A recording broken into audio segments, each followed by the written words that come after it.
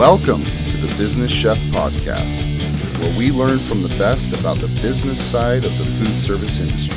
Do you make food? Then let us help you make money doing it. Want to connect with us? Check us out at Make Food Make Money on Instagram or Facebook, or email us info@businesschef.org. Ladies and gentlemen, boys and girls, children of all ages, welcome to the Business Chef Podcast. I am your host, Chef Sean Boucher, and today we're talking about something that is really near and dear to my heart, something that I love, namely franchising. Franchising is something that I think is commonly misunderstood, but today we have one of the foremost experts on food service franchising. Her name is Aicha, and she is going to really tell us a little bit about her knowledge base. She's written a book that we'll talk a little bit more about, but for now, let's talk to her and find out how she got her start in this business. I've been in the franchise industry for almost 30 years. It seems like it was yesterday. That was after I finished college. I actually had a little boutique, and it didn't do so well, so I ended up closing it down. And I wanted to find a job where I could make enough money, pay my bills, and party on the weekends. I was 21 years old. And as I was thinking about that, a pizza delivery driver drove by in front of me with a car top sign. I'm like, you know what? That looks like a cool job. You could drive around, deliver pizzas, make money, and not have that many responsibilities. And so that was my start in the food industry, delivering pizzas. I just happened to be joining a corporation that had excellent training and growth opportunities. And from being a delivery driver, I became an assistant manager and a manager, and I speak 3 languages. And so somebody suggested, why don't you join International? And I applied, and literally 6 weeks later, I'm opening the first store in Seville, Spain. And for the next 3 years, I was dedicated to helping international franchisees either open their first units in their country or helping them improve the ones that they had. And my experience as an operator and a manager of the restaurants helped me get the knowledge I needed to be able to help them in all those countries. So I did that for a while, and eventually I was promoted, and I was in charge of Central America and the Caribbean. So I did the international thing, and eventually I didn't want to travel anymore. So I worked for a franchisee, and I run the organizations for 3 years, and 3 of my stores ended up in the top 10 in the world in volume, which was a lot of fun. And then I came back to the US, and when I came back, I joined the headquarters of one of the brands that I work for, and I got the corporate side. So I had been an operator, worked for in the restaurant industry regions, and I actually ran a franchise. Now I'm in the corporate side, seeing how that whole machine works and how the vision of all those projects. And so I did that for 4 years. It was amazing. And then after that, I went to Atlanta, and I was running 63 restaurants in 3 states. So I got the vision of operations at a much larger scale. And eventually I moved on to other QSRs, and I learned about drive-through and dine-in, and I don't know if you know this, but I actually worked for Olive Garden too, that in restaurants. Love that experience. What an amazing company. And my last corporate job, you could say, I was the head of the franchise brand Pretzel Maker, where I was actually the vice president of the brand running the organization. And that was a fantastic experience. So I have a whole wide of experiences with the industry, and that's where it got me to where I am now as I call myself a franchise advocate. I coach franchisees on how to make the best ROI out of their investment in whatever franchise they acquire. And that's where I am today. So you're kind of a big deal. You've written a book, and why don't we talk a little bit about that book and how that kind of came to be? I decided I'm doing what I'm doing right now because I wanted to take what I was calling a sabbatical. After all those years of experience in the industry, I wanted to take some time and dedicate it to my family because my kids were going into high school and I wanted to spend the time with them, And as I was doing that, I had franchisees reach out to me when they found out that I was not in an official corporate job asking me for help. And one of them asked me if I would write a book. And I'm like, why would you want me to write a book? I said, well, because I can't ask you all the questions, Aisha. He said, can you just put it all in a book? And because of him, I said, you know what, I can do that. And it took me a little while to make it happen. But I decided to put everything that I knew about running a franchise into the book. And that's how it came about. So the book, it's funny because people ask me, why do I call it the franchise fix? And I tell them, well, it's not, a lot of franchisees think that they need to fix the franchise. And the reality is that if they made the right choice and bought the right franchise brand, we're not fixing the franchise. What I'm fixing is the management systems that they have put in place or not on how to best manage that brand. And so that's why the book is called The Franchise Fix, and how the book came out. So obviously the book is about franchising, and you know a lot about franchising. So let's break it down for those who don't know a lot about franchising. Talk about franchising. What is franchising? Sure. I love franchising. I see franchising as the way to be able to make the American dream of business ownership a reality. Every human being has abilities and skills and some areas in which we're not very good at. And to be able to create a brand and the management program and be able to, inspire people, it requires a lot of skills and abilities. And so when you buy a franchise, which is a proven brand system, where you are purchasing a product, a service, an image, and even national marketing that is working, that is proven viable and profitable in many places, then you're taking away the need to have all those skills. I mean, I don't even know how to cook. I've been in the food industry and I don't know anything about cooking. I consider myself an assembly line operator because that's really what most of the food service area, businesses are. You have an assembly line with a specific menu and recipes and builds that you just follow every time consistently. And I know how to do that very well. But I don't know how to come up with a TV commercial that works. I don't know how to do a marketing plan to attract new franchisee candidates. There are certain things and skills that, I'm not really great at, and there are other things that I'm really good at. And so the franchise model allows you to not have to be great at those things and still be able to be successful as long as you know how to manage the brand. And so you're buying the brand systems, like I said, the product, service, and image. What you do need to bring to the table is the knowledge of how to manage a business. And if you have that, then you are going to be successful. Either that or hire a coach like me to teach you how to do it, right? Or go to college and get a degree on that. There are many ways that you can get that information, but not everybody can come up with a great product, design an amazing brand and image and building, and have the ability to do great commercials, right? And so I think that's what's the benefit of franchising. On the other hand, if you are very much of an entrepreneurial kind of person and you like to do things your own way, and you're not good at following instructions and tight standards and procedures on how to do things, then maybe franchising might not be for you.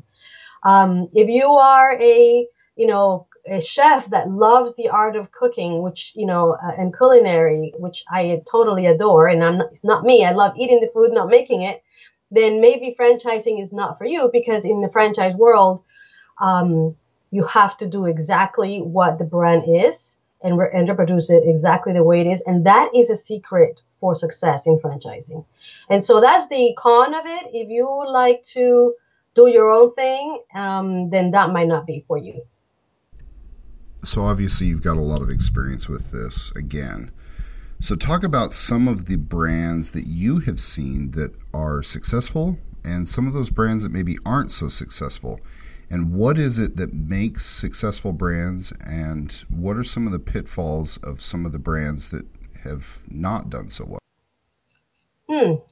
That will be a long answer, but let me just put it this way. The brands that I've seen be successful, and I have been in brands that are already successful, and I have been in brands that have turned around their brand, their organization into becoming successful. So I've been able to see what they've done to make that happen. And I think that first you need to have that proven system, right? A really good product, great service process, an image that might be, that is good, but is also flexible to be updated and upgraded as needed.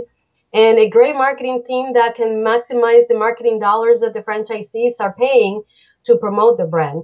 So if you have really good brand systems and the training materials and tools to be able to teach the franchisees how to implement them, then that's important. I've seen brands that sometimes they make changes without really testing them well, and ends up being an investment that hurts everybody.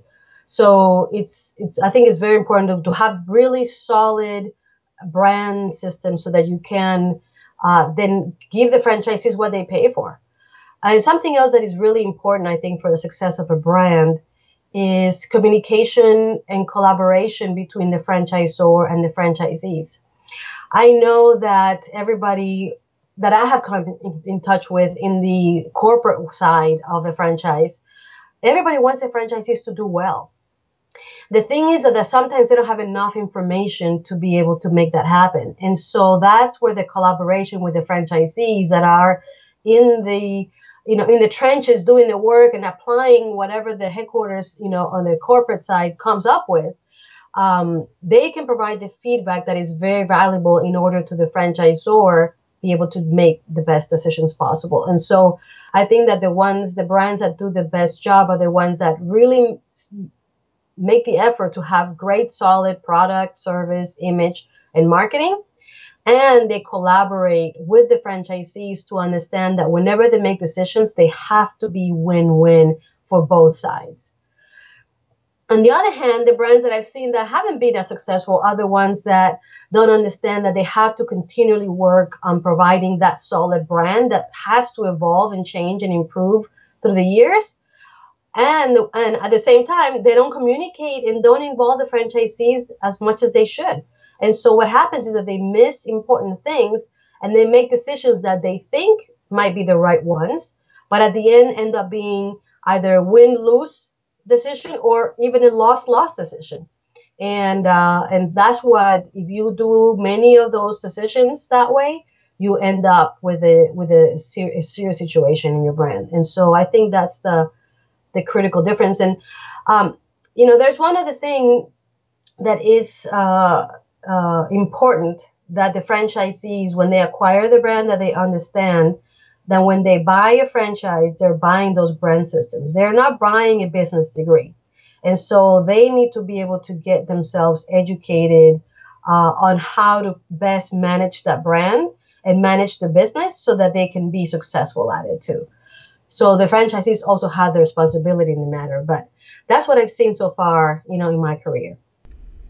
So obviously you work with a lot of different people and have worked with a lot of different backgrounds and seen a lot of things in franchising, but what is it, or what is it that people need to look for when they go to buy a franchise or they go to get into this world of franchising? What are some of the things that you've seen that have worked well for people, and maybe some of those things that they've struggled with a little bit, or maybe just didn't understand when they were getting into it? Yeah, I think that probably the biggest the biggest mistake is that they don't get educated enough to understand what it really means to own a franchise. While it is true that a big part of the business is taken care of by buying and acquiring a franchise of a proven system, it does not mean that it's going to be easy. It's not as glamorous as people think it is. It's still going to be work. And there's a big difference between franchisees that buy a franchise in the US and international.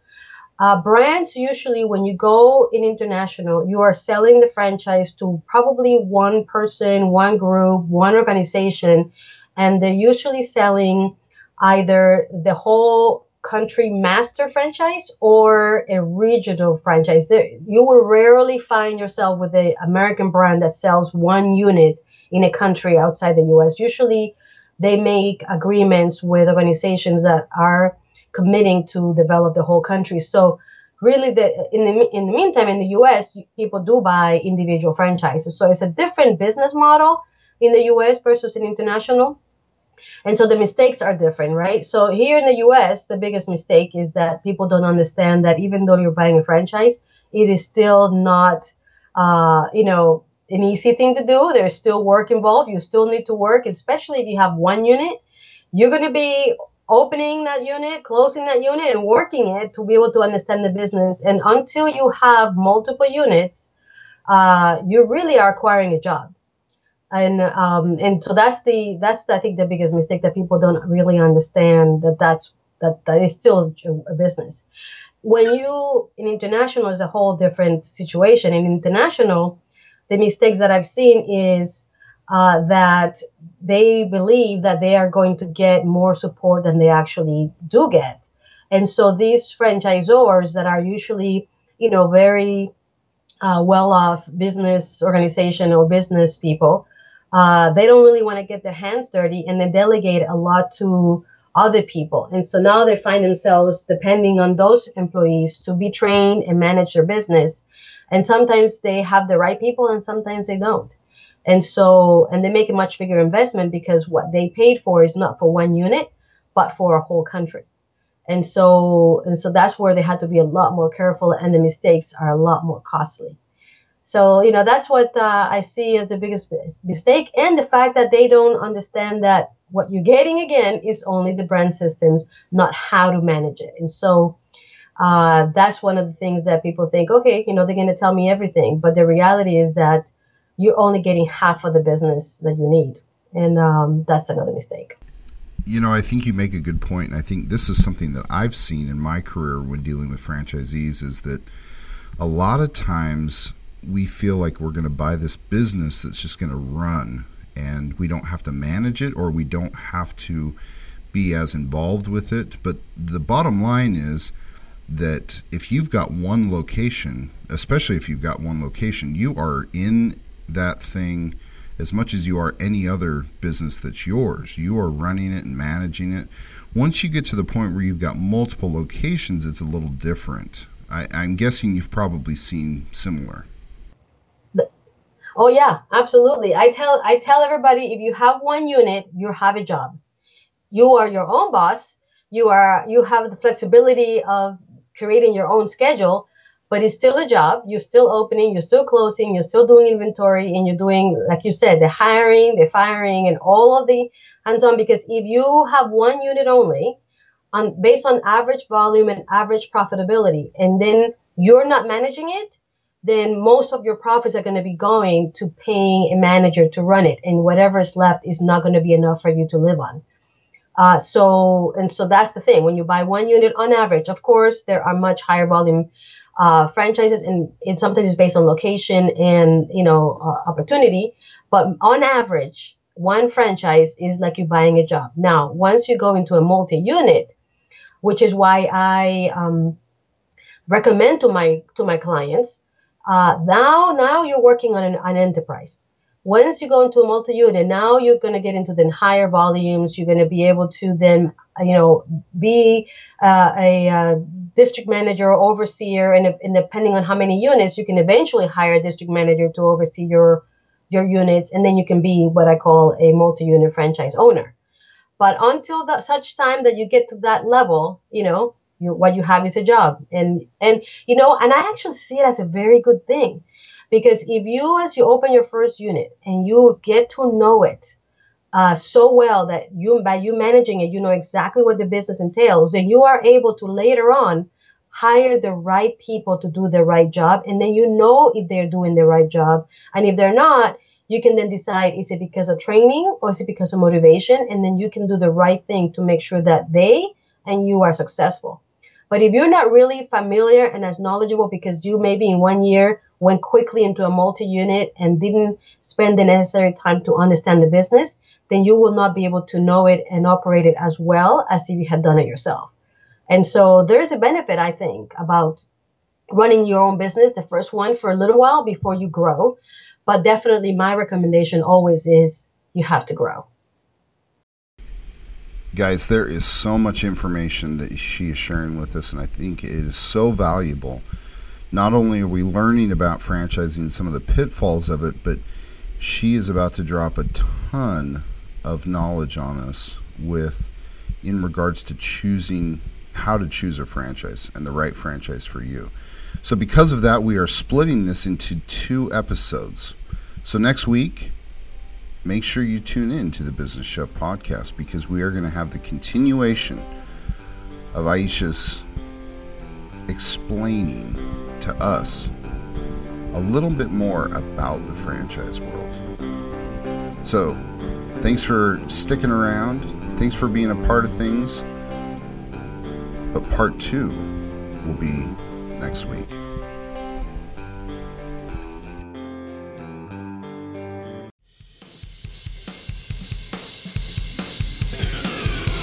Hey, thanks for sticking around. Be sure to share this podcast with your friends, family, coworkers, or anyone who's interested in making food and money. And when you get a second, give us a review. It really helps us get the word out, as well as letting us know how we're doing. Want to connect with us? Check us out at Make Food Make Money on Instagram or Facebook. Or email us, info@businesschef.org.